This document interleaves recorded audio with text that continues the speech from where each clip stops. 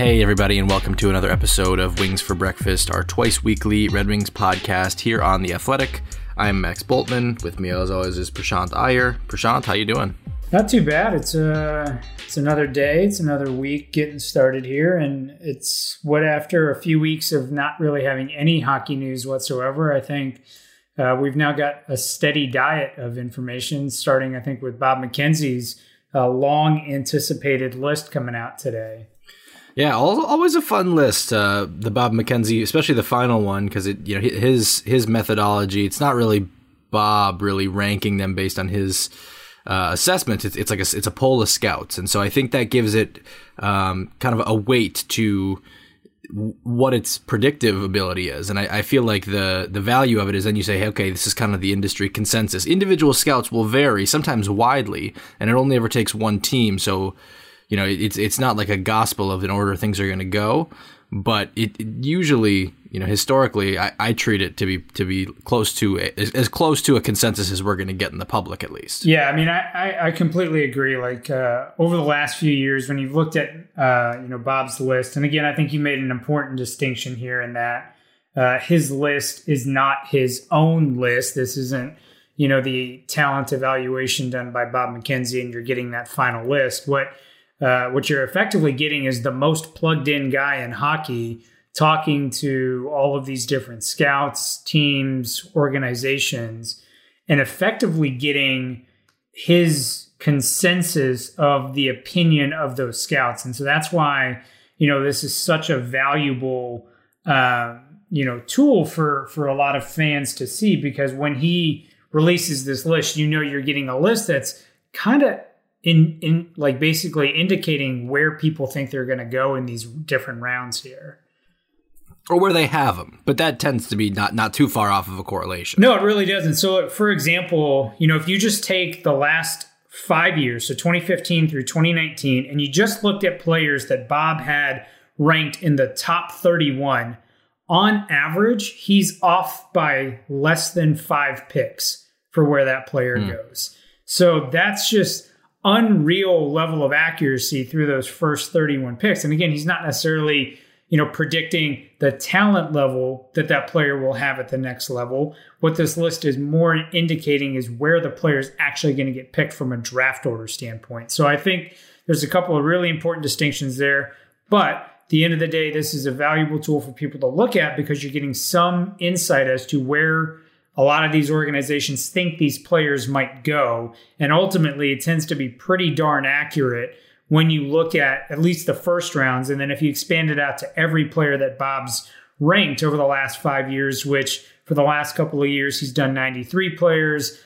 In 2016, he did 80 players. In 2015, he did 75 players. When you add in all of those players, he's on average off by about 13 picks, which again, not very far off when you're talking about projecting where a player might get drafted. So it's an interesting list for us to then take and say, all right, who do we think might be available for the Red Wings in kind of these different scenarios? It is, and that's how we're going to spend, I think, most of the episode today, if that's fine with you. That works for me. All right, so let's start, right toward the top of the list already, there's something that I'm 100% confident Red Wings fans are going to want to talk about and are going to want us to talk about. Tim Stützle getting the nod up to number 2 over Quinton Byfield. The rationale in the Bob McKenzie story, which is on tsn.ca, is basically that there were 5 scouts who had Stützle at number 2, 5 scouts that had Byfield at number 2, but every scout of the 10 that TSN surveyed had Stützle either 2 or 3. McKenzie said that 2 of the 10 scouts he surveyed had Byfield at number 6. So that ultimately knocks him down to the number 3 spot on the consensus rankings. There's a couple things that we should dive into there, but where do you want to start? I think number one, it's getting more and more confirmation that the Stützle train is really in full force right now. I think over the last few weeks, there's kind of been these rumblings that Byfield's stock was slipping to a certain extent, that Stützle was kind of gaining traction in the eyes of a lot of scouts. And then you get McKenzie's list here, again, the most plugged in man in hockey, and you're getting him saying that his impression from the people he talked to is that Stützle is a legitimate contender to go at 2. And so, I think that's a really fascinating piece of information after, a majority of the year. You had a lock for 1 and 2. I think you and I have even talked about back in December and November that Byfield was potentially pushing Lafreniere for number 1. And now you're seeing a kind of a final list here from Bob McKenzie that Byfield has dropped to 3, Stützle is up to 2. And that's going to be very, very interesting if the Red Wings don't land the 1st or 4th pick. Yeah, it is going to be interesting. It's going to make for quite a conversation, not only if the Red Wings are picking 2 as to who they should take, but when they're picking 3 as to who might fall to them. I mean, if the sample of 10 extrapolates out perfectly, then it could really just come down to a which team is picking ahead of the Red Wings if they end up at 3. So, these are 10 scouts, not 10 teams' final boards, as far as I understand it. So, you never know how that ultimately plays out. Like, it is possible that, there's a scout on a team that has Stützle at, say, number 2, but the team board still has him at number 3. So it's not necessarily to say it's a true coin flip, but it definitely makes it at least a conversation. Yeah, and for what it's worth, when you look back at Bob's list, the players that he's listed at 1 and 2 over the last 5 years have gone 1 and 2. So I think it's very interesting because he's not missed those picks. Like, no one has gone, 1 when he said that they would go 2 and vice versa. It's literally been 1, 2 in the order, no mistakes. So there has not been one like this in that time, though, right? Like, it's been. I mean, I think you could argue the 2017 draft with Nico Hischier and Nolan Patrick, I think came right down to the wire between who was going to go 1 and who was going to go 2. But there was no debate as to who the top 2 were. No. And so what I'm saying, he's not only did he get the top 2 right, he got the top 2 in order right. And so I think it's kind of in that perspective that he's again quite plugged in there. I think for a time in 2018, Zadina was challenging in that top 2 and 3. And then he, again, in Bob's list, had slipped behind Brady Tkachuk. And sure enough, that's kind of how that played out. So I think it's a little bit informative in terms of where everyone's leaning. And again, important to note that this is where necessarily teams are leaning, but not necessarily how good these players are going to be down the road.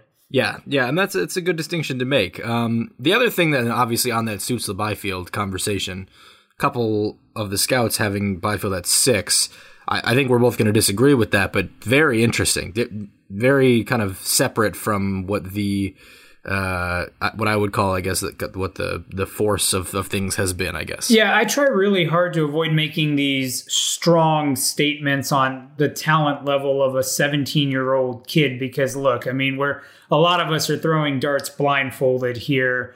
Even NHL teams, to a certain degree, are throwing darts blindfolded when they're projecting how a 17-year-old player might turn out. But if you're looking at, a 6'4", 220-pound center that was one of the most dominant scoring forces, and he's one of the youngest players in this draft, and you're coming away saying, I need to drop him in my rankings, from a consensus 2 down to as low as 6, I have a hard time believing that there are 5 players better than Quinton Byfield in this draft. I think even in Bob's write-up, he makes a note of it where one scout says, even if he never hits that elite potential, he's still a top-line player. And I think that's so important when you're considering Quinton Byfield is not only is his ceiling so high, his floor is also quite high. This is not a kid who's a boom or bust player, in my opinion. I think he's a kid that has a really high floor. And those are the kinds of players you want to be taking in the early part because having that high ceiling plus high floor combo offers you that safety net in addition to the fact that they could just, vastly exceed your expectations. Yeah, the only even remotely compelling shortfall Byfield has had this year was the World Junior production, and that was even then, he's so young for that level, and it was so comparable to what Lafreniere had done at the same effective age the year prior. So to me, I just almost wiped that right off the slate.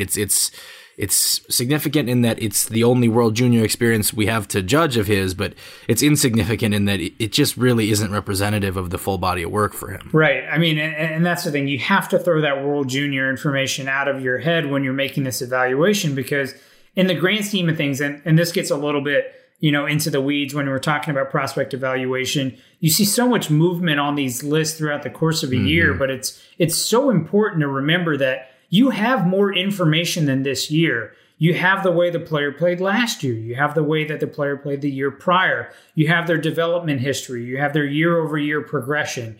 You have so much more information that you can utilize. And sure, their draft year is certainly important, but I think then taking not only just their draft year, but then augmenting the performance at a under 20 championship for a 17-year-old kid who's by far the youngest player there, I think that just blows it completely out of proportion. And using that to outweigh his production in the best Canadian Hockey Junior League is just kind of, I think, asinine in my opinion. Yeah, so if you have the second pick, you're the GM here. Doesn't matter what team. Are you taking Stützle or Byfield? I'm still taking Quinton Byfield at this point. I have no problem taking seeing someone take Tim Stützle at 2. I think you can make the justification. And again, I'm kind of, going to make my point that I'm not making a hard and fast statement that any player is definitively better than another one, at their 17-year-old state. But, with the available information I have and what I've seen, from Byfield this year and how well he's performed in a good junior league, for how young he's been on a bad hockey team, I have just I have to take this kid that has all of the potential and the physical tools. And so I have a hard time passing on that. I think you can make a compelling argument for Tim Stützle, but at this point, I think with the available information, you have to take Quinton Byfield. I think I'm in the same boat there. It's the upside, it's the marginal advantage of certainty, and the fact that he's a center, the physical toolkit, the rarity of that. To me, I think I'm in the same page with you there. But that said, if I'm a GM, I want them both. Yeah, I mean, if you want them, if you want them both, you just go be Ottawa's GM. Where if you're looking at Bob's list, where you potentially could land at 3 and 6, I mean, you could walk away with Byfield and Raymond, who are arguably the number 2 and number 3 players heading into this draft year. And so, it's a fascinating turn, but. That being said, I think both are outstanding players. To me, I think you give the edge to Byfield, again, with his production this year, with his physical tools. He should not be anywhere near 6. I think our listeners would run me out of town if I didn't put you on the spot about one of the other very interesting takeaways, at least in the write-up of the Mackenzie list. Jake Sanderson comes in at number 8 overall, which is slightly higher than I think you've been talking about him. But Bob McKenzie does cite that there were 2 scouts of the 10 he surveyed that had him at number 3 on the list. Yeah, I mean, number 3 is absolutely wild for me. I think we know historically, again, and remembering that McKenzie's list is an aggregation of a lot of what scouts think and where players may go, we know defensemen are going to get picked in the top 10. We know that Jamie Drysdale is likely going in the top 5, and we know that Jake Sanderson's likely going to go in the top 10, despite the fact that I personally believe there are a number of forwards that are better than Sanderson at their positions and in terms of what potential value they might provide.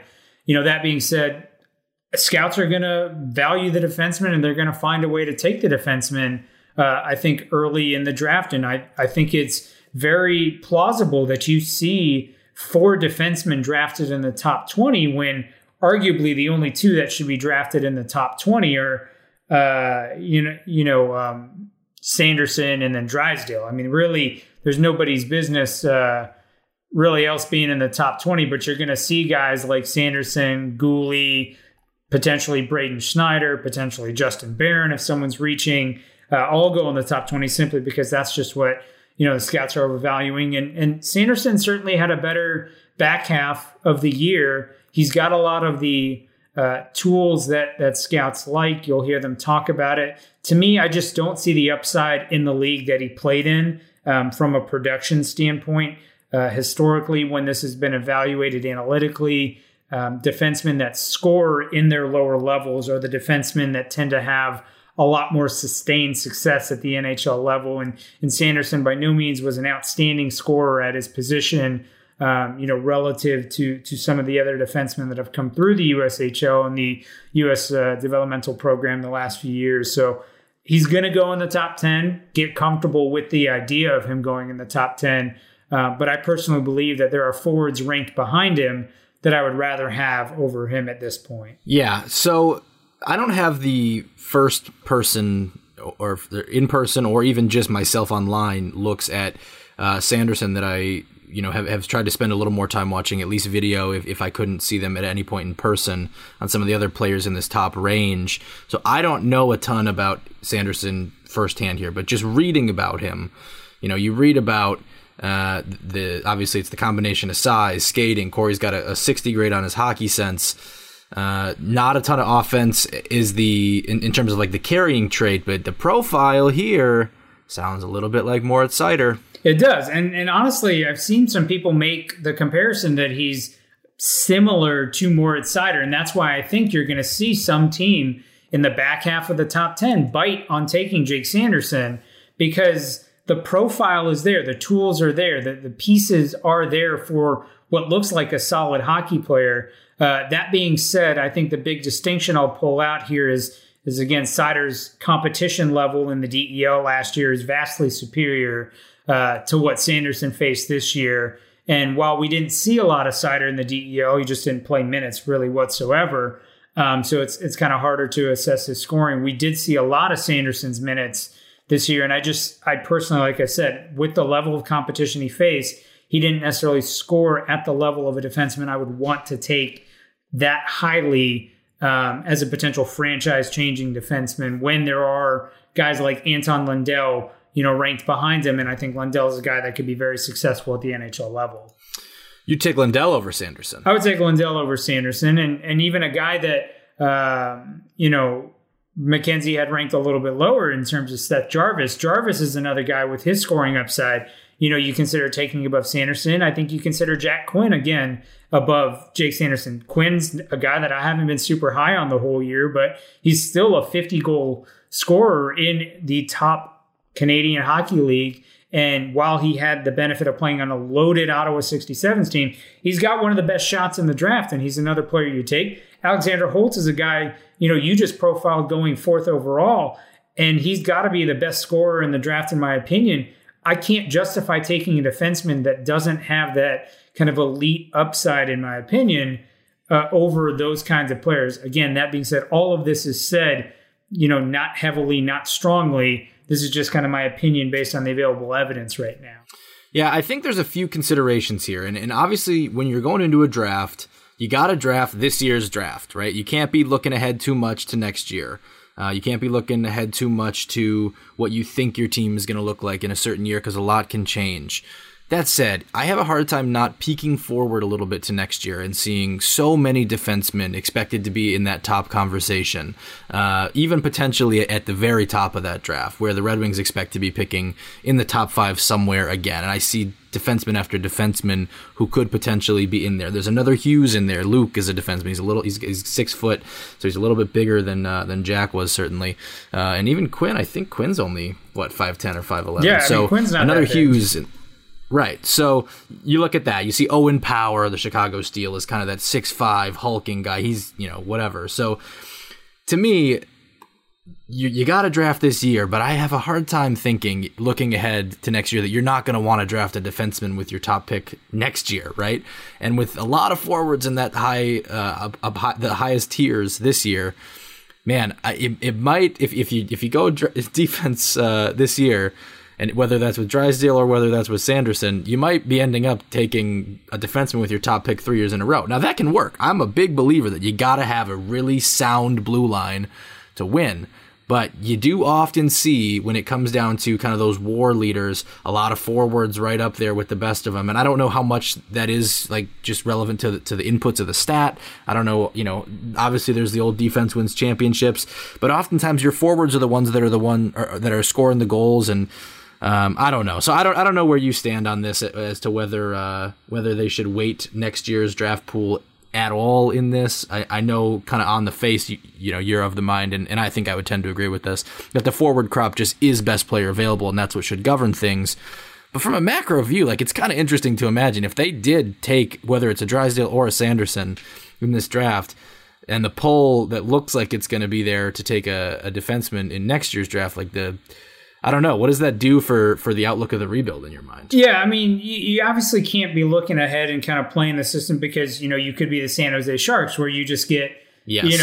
Absolutely wrecked, and you have nowhere near what you think your year is going to look like, and you end up in a very different position. So you never want to game the system thinking ahead. You got to play, the chips you've got dealt to you right now. And so for Detroit, that's taking the best players available. In my opinion, this is a very weak defensive class this year relative to last year and relative to the year that's coming up. And even Bob McKenzie says it, that this year they only ranked 6 defensemen in the top 31. Last year they ranked 11. If you fast forward to next year, there's a chance that 7 defensemen go in the top 15. I mean, that's how good the defensive group is in 2021 between, like Luke Hughes, Owen Power, Carson Lambos, Brant Clark, Daniel Chaika. I mean, there's so many defensemen that are in that group that's likely going to be top 15 picks next year. That, again, if you're Detroit, you're presuming that's where you're going to pick. But right now, you play the draft the way you've got it. That's telling you best player available. And in all honesty, the best players available right now are forwards if you're not landing Jamie Drysdale. And so, to me, that's where that philosophy of these guys are ahead of Jake Sanderson is for me. Is Sanderson a good defenseman? Yes. I just don't see that without that scoring touch in the lower levels. I don't know that I'm confident in projecting him to be that elite player at the next level when you've got a lot of other guys that have demonstrated, a little bit more of that proficiency. So I think that's how Detroit has to play it. But, we'll be surprised. Who knows? I mean, Moritz Seider came out of left field last year when you had guys like Trevor Zegras and Dylan Cousins on the board, and those were 2 dynamic pivots. So Steve Yzerman's not afraid to go after the guy he truly believes is the best player. Yeah, as much as I think that offensive, and I do, I think the offensive game changer, dynamic offensive players, whether it's playmakers or scorers, are the main thing the Red Wings need in this rebuild at whatever position, whether it's forward or defense. But in this draft, the defensemen don't seem to be of that kind of Hughes-style defenseman, Makar-style defenseman, where it's going to be an offensive first profile.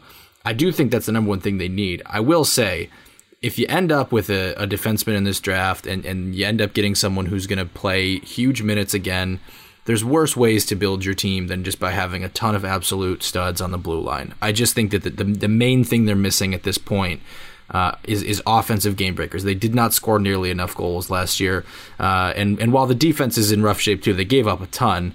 You got Moritz Seider one step away. You got, Gustav Lindstrom was making a little bit of progress there in terms of your defensive defenseman toward the end of the year when he came up. So I just think I would lean toward, number one, I think it's the best player available. Number two, I think it actually does represent the need for real offensive game changers there. Yeah, I mean, I completely agree. And that's why I think if you're Detroit, you swing for the forwards. But it may not even be a decision they have to deal with if they're picking at 4. So we'll see. But again, always expect the unexpected with Steve Yzerman.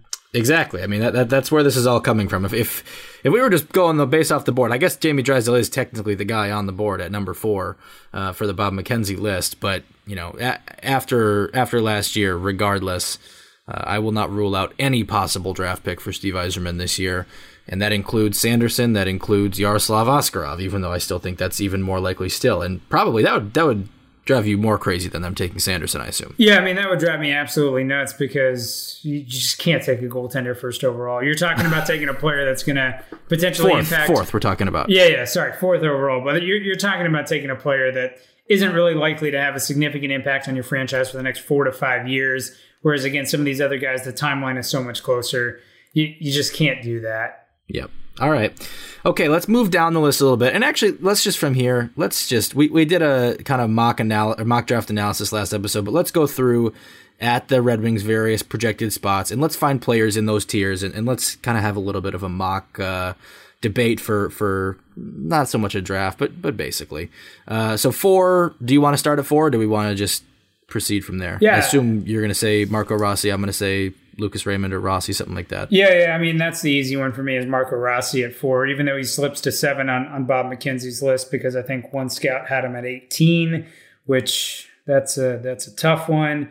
That being said, I just can't ignore Rossi's complete game. You can have concerns about his size, but there's a number of other talented 5'9" centers that just have elite compete. Braden Point is one in Tampa, and so he's a guy that I don't think Steve Yzerman would be afraid to take if he's there, so I'm going to take Rossi at 4. I think I'll agree with you. I do think Raymond is the one that has the potential to just be the electric, lightning in a bottle player, just with the skill set that he has. And I would put Holtz and his scoring into the conversation too.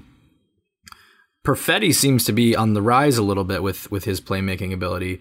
But I agree. I think part of it is positional with Rossi, but I think that 2C spot's so important. You get a guy who profiles in the two-way game that the Red Wings really seem to value. He's small, but he's going to work hard from everything that we've heard and read and seen in small video samples. So the production is there. I think I'm with you on that one. Yeah, I think he's just too good to ignore there. Okay, let's go down to 32 then, and that's where things I think start to get interesting. And there's some players here that I don't think either you or I were necessarily expecting to be there, like Jeremy Poirier, who at many points this year was seen as kind of a first-round pick, potentially up around like 20. He's there at 33 on the McKenzie list. Helge Grans out of Sweden, I think he played most of the year in the Super Elite, if that's right. Yep. But he's fits that profile the Red Wings have drafted of their defenseman. I think he's listed at 6'2" on the TSN list. Jan Myšak's a center who I think both you and I like. There's Topi Niemela, who's Finnish, played in Liga this year. I know you're high on him. And then even at the very end of the first round, you got William Wallander at 6'4". He was ranked 27 on the McKenzie list. Brendan Brisson, he's a Michigan commit out of the Chicago Steel at number 30. There's interesting names all around here. Yeah, I mean, it's very fascinating to see some of these guys that are, in this range. I think another name that really stands out to me is Tyler Kleven, who most lists, if you look outside of this McKenzie list, don't really have Kleven highly ranked. Like some lists have him in the 80s. And so seeing him all the way up, he's not on Corey's list. Yeah. So like he's a guy that's just kind of popped here out of nowhere. And he's a name for me that's kind of a red flag if you've got so many scouts that don't even have him factored in. Now, sure, some NHL scouts do. There, and I can tell you the big reason why. He's 6'4", 200 pounds as a defenseman. That's why he's on that list. And to me, he strikes me as a very similar player to Alex Vlasic from last year. For those that remember kind of the USHL, the US development team, Vlasic was a big defenseman, not super mobile, didn't score a lot. That's kind of what Tyler Kleven is, and Vlasic ended up going in that second round. So Kleven's a guy I would not want at that 32 pick. Even, Poirier is another guy that I don't want, because if you look at him, you say, wow, the guy's got some points. He's scoring well from a defenseman. The guy's effectively a forward. Like the amount that he cheats into the play. Like if you thought Dennis Cholowski as a rookie cheated up into the play, you haven't seen Jeremy Poirier play.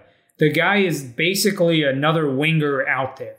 And while sometimes that's useful, I just don't see him being being able to translate that or rein that in well enough, to play at the NHL level, unless you decide that you're going to take him and make him a forward. That's almost what I think you have to do with him because of how aggressive he plays from the back end. So if I'm picking at 32, I don't have a problem taking Helge Grans. I'm kind of hoping that Brendan Brisson slips because I think he's an extremely talented player, another center, that the Red Wings could use. I think Topi Niemela is going to be a good defenseman. He's another guy that I think if you're looking defense, you could consider there. And then Merit Huzhnutinov, undersized as a center. I think McKenzie's got him listed at 5'11". I think other sites have him listed at 5'9". It will certainly factor in to how he gets drafted. But he's, again, another highly talented player who's kind of snuck up a lot of lists over the course of the year,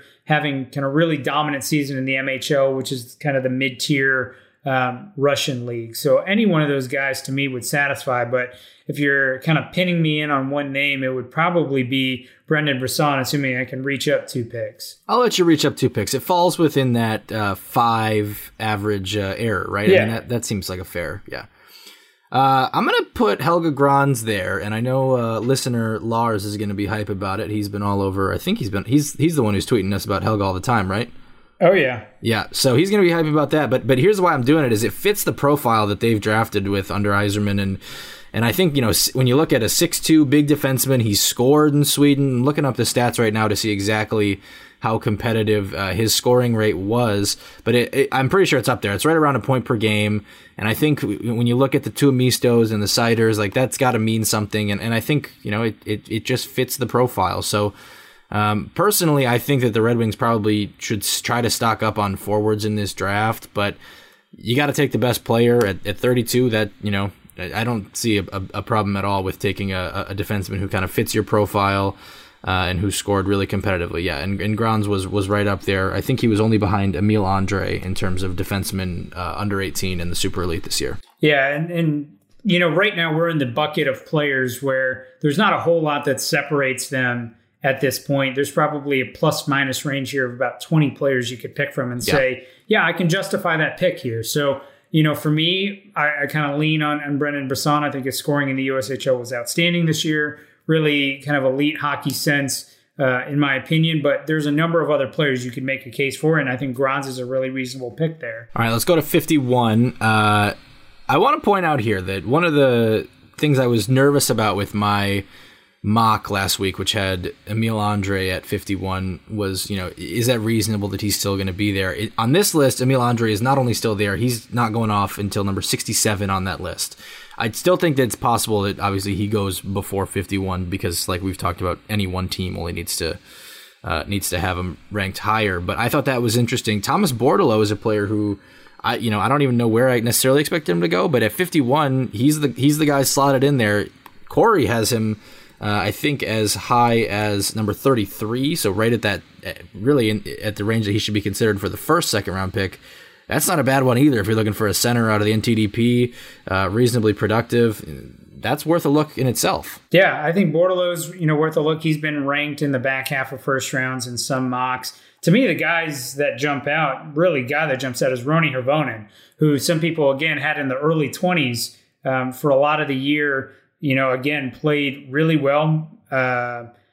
I think he's a guy that you want to look and say, hey, if I've got Roni Hirvonen sitting here again as a center, again, a little bit undersized at 5'9", but if you're taking a guy that's got that elite talent and upside, I'm going to bet on that with Roni Hirvonen. I think he's going to be an outstanding player, and being able to pick him up at 51 would be fantastic. Really, all the guys that are listed 52, 53, 54, Roby Järventie basically dominated Mestis, which is the second-tier league in Finland, one of the highest scoring outputs there. And then Daniel Torgerson, a guy that you took in your mock, Max. I think you took him, 63rd? Bob's got him ranked 53rd here. Again, we've talked a lot about him, a big winger at 6'3" that plays really well in front of the net and kind of drives two-way possession. I'd be happy with any one of those three guys, in my opinion. Yeah, I think those are, especially Torgerson, I think that makes a lot of sense. Justin Sourdif, if I can pull your move and reach up a few spots there, he's at 48. Vancouver, productive player for Vancouver in the WHL. He's listed as a center/right wing. If he's a center, that's interesting, especially since that's an area the Red Wings really do need a second-line center, although I'm not sure it's reasonable to expect finding that in the second round, especially late in the second round. Joe Veleno, kind of the guy who right now you and I think are kind of tentatively projecting that on a contender he's going to be a third-line center. So if you're not getting someone who you reasonably think is going to be better than or has good potential to be better than Joe Veleno, I wouldn't get too bogged down on the center thing. But a good player is a good player. Yeah, I mean, a good player is a good player, and you want to take talent, and that's kind of how I've tried to do my mocks, and that's how your picks are there. And so if you're able to land a center, that's the way to go. And if you get some of these guys that can swing up and hit the top of their upside, then I think you're in a really good spot. I think the other thing that I've tried to be strategic about with my drafting thus far is, related to the coronavirus pandemic, some of these European leagues are going to get started again. And you're going to get game action for those guys. And so I don't know if that's going to necessarily factor in on draft day, because you could certainly try and work out loans to Europe. But that being said, I do think some of the European players should get a little bit of an edge here to make sure there's no interruptions of their development. That's interesting. It's interesting to just the idea that they could get more looks on the European players than they would have on North American guys. Like if you resume and all of a sudden you've got Torgerson playing in, let's say, the SHL for Frölunda. I mean, that could be limited minutes, or maybe he stays in the Super Elites and he's getting huge minutes and he's racking up gobs of goals for them. Like, there's really interesting potential ripple effects that could come with not just the Swedes being the only league, or the Europeans, I should say, being the only leagues playing, but also what actual roles those guys are in to start the year and what kind of uncertainty that does or doesn't create.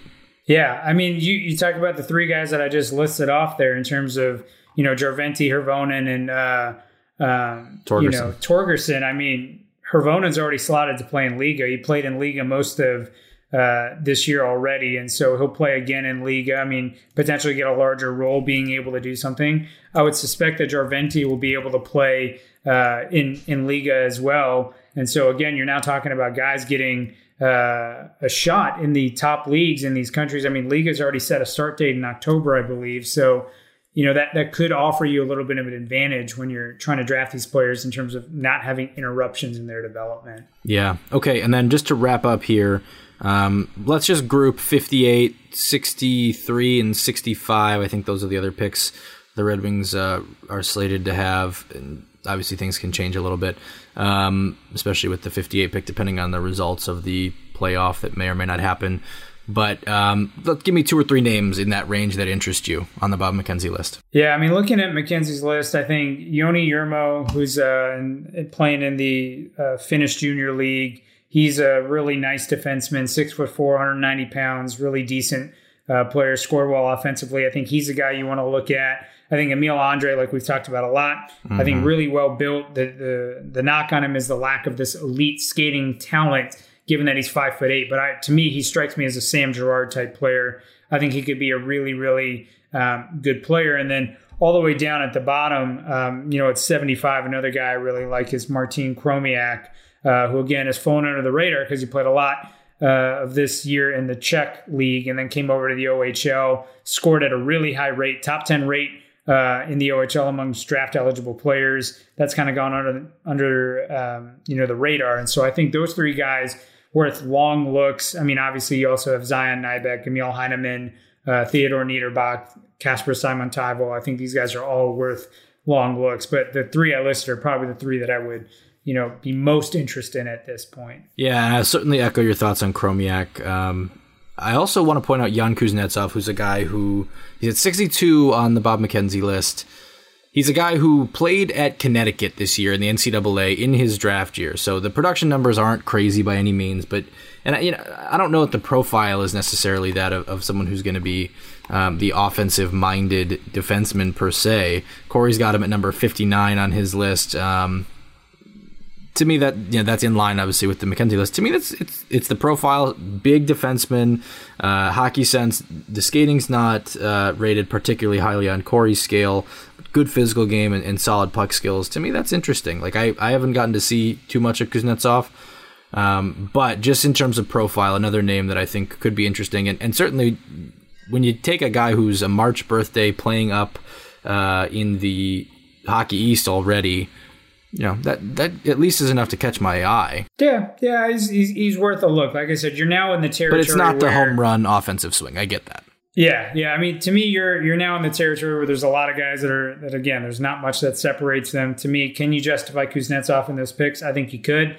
For me, there's a lot of those other guys there, like Emil Andre, who I think has a lot more upside to his game than Kuznetsov. And so that's where, if I'm in that 3rd, 4th rounds now. If you remember back to Dom Luszczyzn's article talking about the value of the draft picks, he and I were having a back and forth about that because we've both looked at it in the past. Really, once you're getting outside of that 3rd round, you are hoping for a diamond in the rough. And so I think at that point, all bets are off. You're kind of swinging for the fences, and that's why there's a lot of players that you can make a justification on. And Kuznetsov's the guy I think you could. To me, I like a couple guys a little bit more, but by all means, it's a reasonable pick. Yeah. Okay, fair enough. All right, you ready to go to the questions? Let's do it. All right, this one's from Tony Timmer. I think it's a great one. He wants to know, with the lottery scheduled for 8 p.m. on Friday, and I can't believe we haven't actually mentioned that yet. It is a rather large week for the franchise. Tony wants to know what kind of rituals you think Red Wings fans should be doing to provide the best chance of winning the lottery.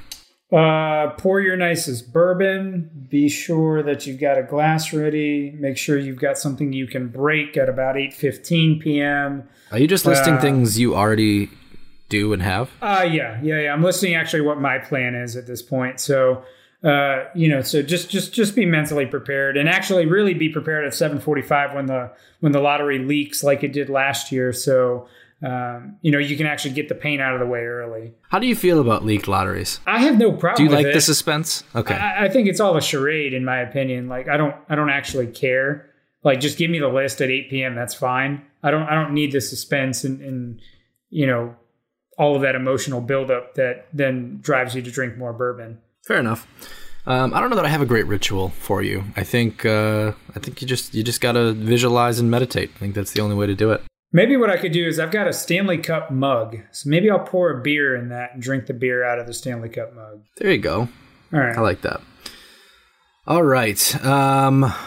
Here's from Brian. Aside from Seider, Chalowski, and Lindstrom, are there any other Griffins who you think would? It says you're hoping will get full-time looks next season. How about who will benefit from full-time look? Who would benefit from looks in the NHL next season? So aside from Seider, Chalowski, Rasmussen, is that who we ruled Lindstrom. out? He didn't say Rasmussen, so I'll take that as one of your answers. Yeah, Rasmussen's obviously the guy that I think benefits from the most from having a full season look in the NHL, because I think, again, he had a solid run in the short amount of games he got in Grand Rapids this year. I think he would be a good one to elevate, potentially play him on the wing a little bit and kind of ease his transition to center at the NHL level. Outside of that, I mean, if I get to call Giovanni Smith a Griffin, then yes, I think he also deserves a run on the fourth line in place of, guys like Adam Ernie and Brendan Perlini in terms of a full-time role. Yep, I think that's the only answer is Rasmussen. I think Veleno could use some more time in Grand Rapids. Chase Pearson probably a little more time in Grand Rapids. So I would agree if we're assuming Giovanni has graduated from that. Anthony Novello says, goalies for next year, why wouldn't Bernier be the guy? I mean, Bernier is the guy, and then I think you fill out with kind of a cheap backup out of free agency, and you go from there. Could you bring back Jimmy Howard? You could.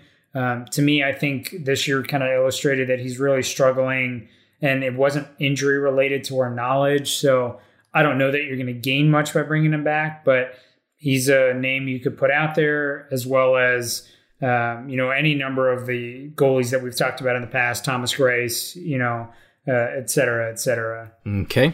How about, I agree, Bernier is the guy. So the goalies, whoever you pull off the free agency.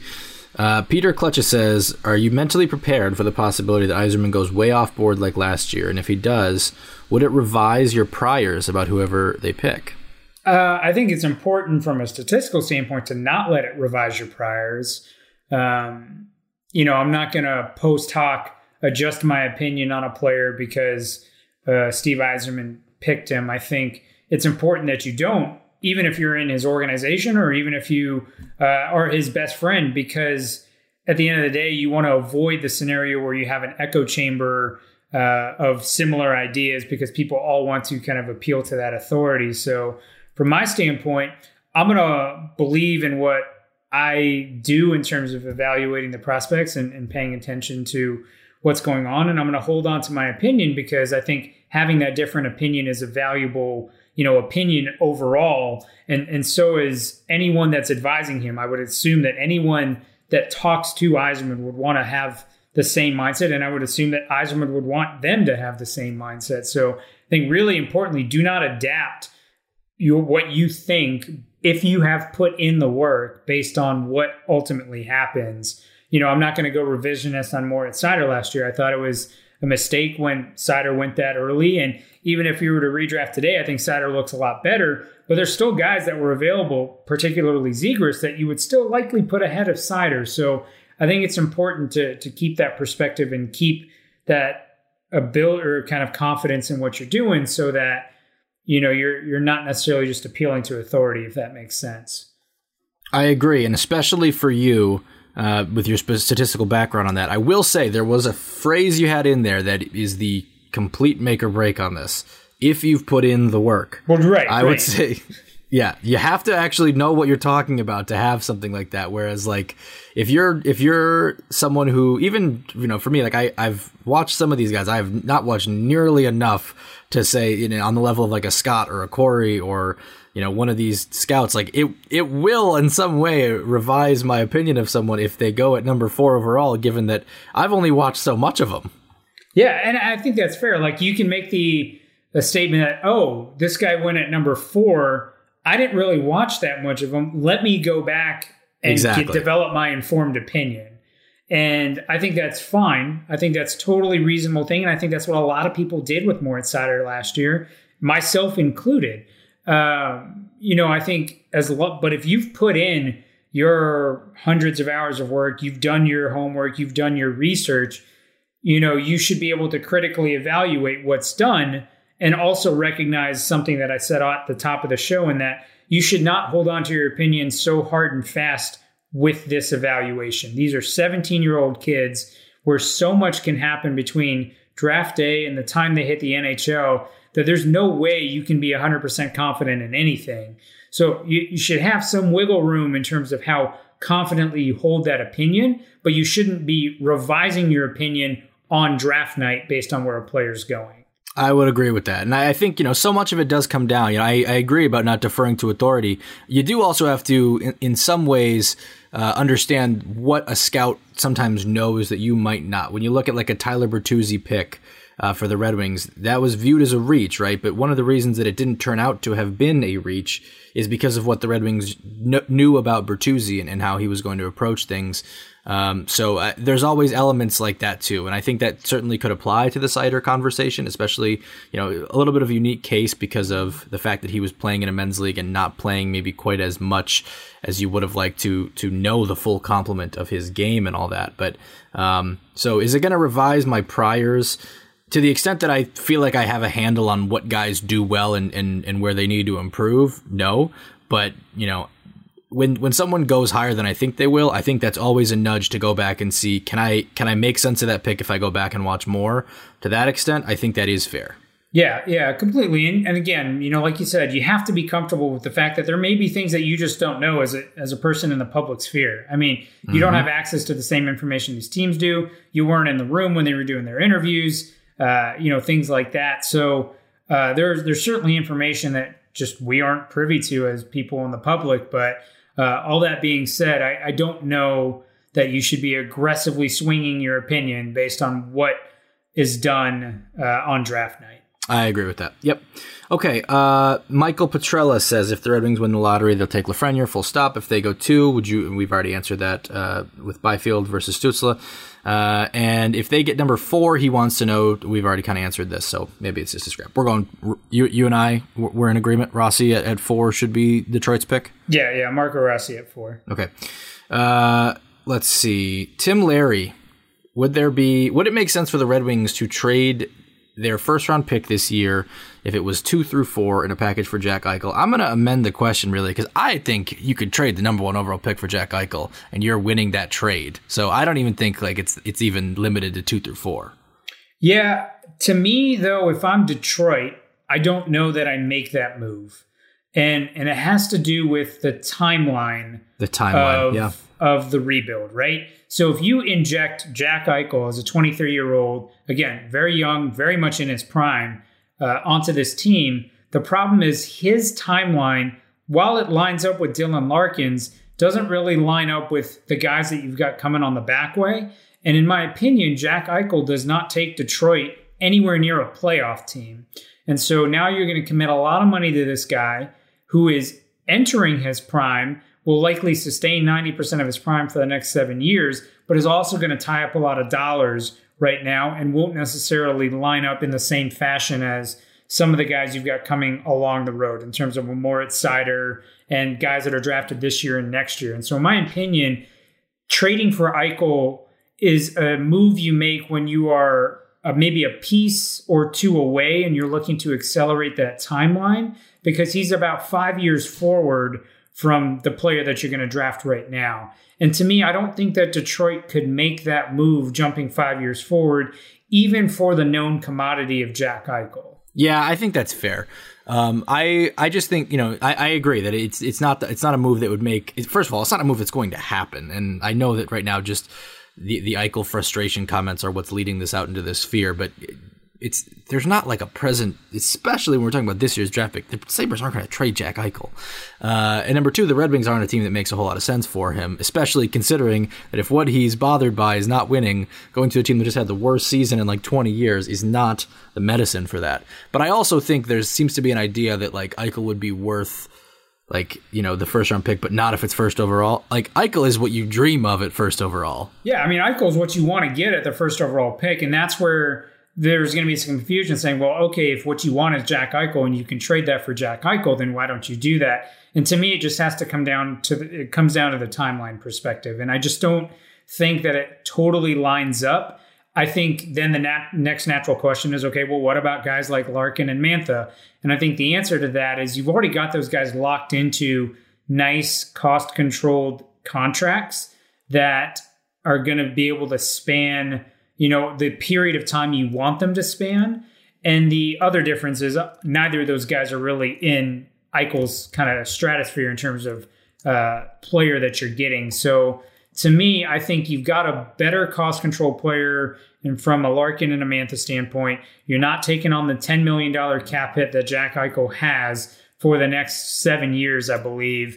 So to me, it's not the right gamble to make because it just doesn't line up with the timeline of everything else. Yep, I agree. I was just saying, pushing back on the idea of the value would be like imbalanced if it was number one. Like I don't see that at all. I think that's the exact level that you should be hoping for with your number one overall pick. If your number one pick turns into Jack Eichel, you are jumping for joy, even though he was number two pick. Right. I mean, I'll say this: the number one pick alone doesn't get you Jack Eichel. I think it's number one plus something that gets you Jack Eichel. So I agree. Okay, I just want to make sure.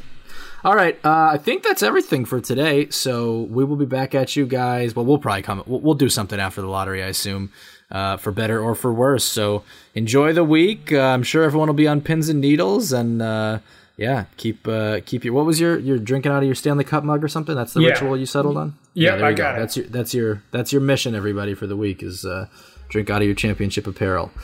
All right, we'll be back at you when we know the draft order. So enjoy.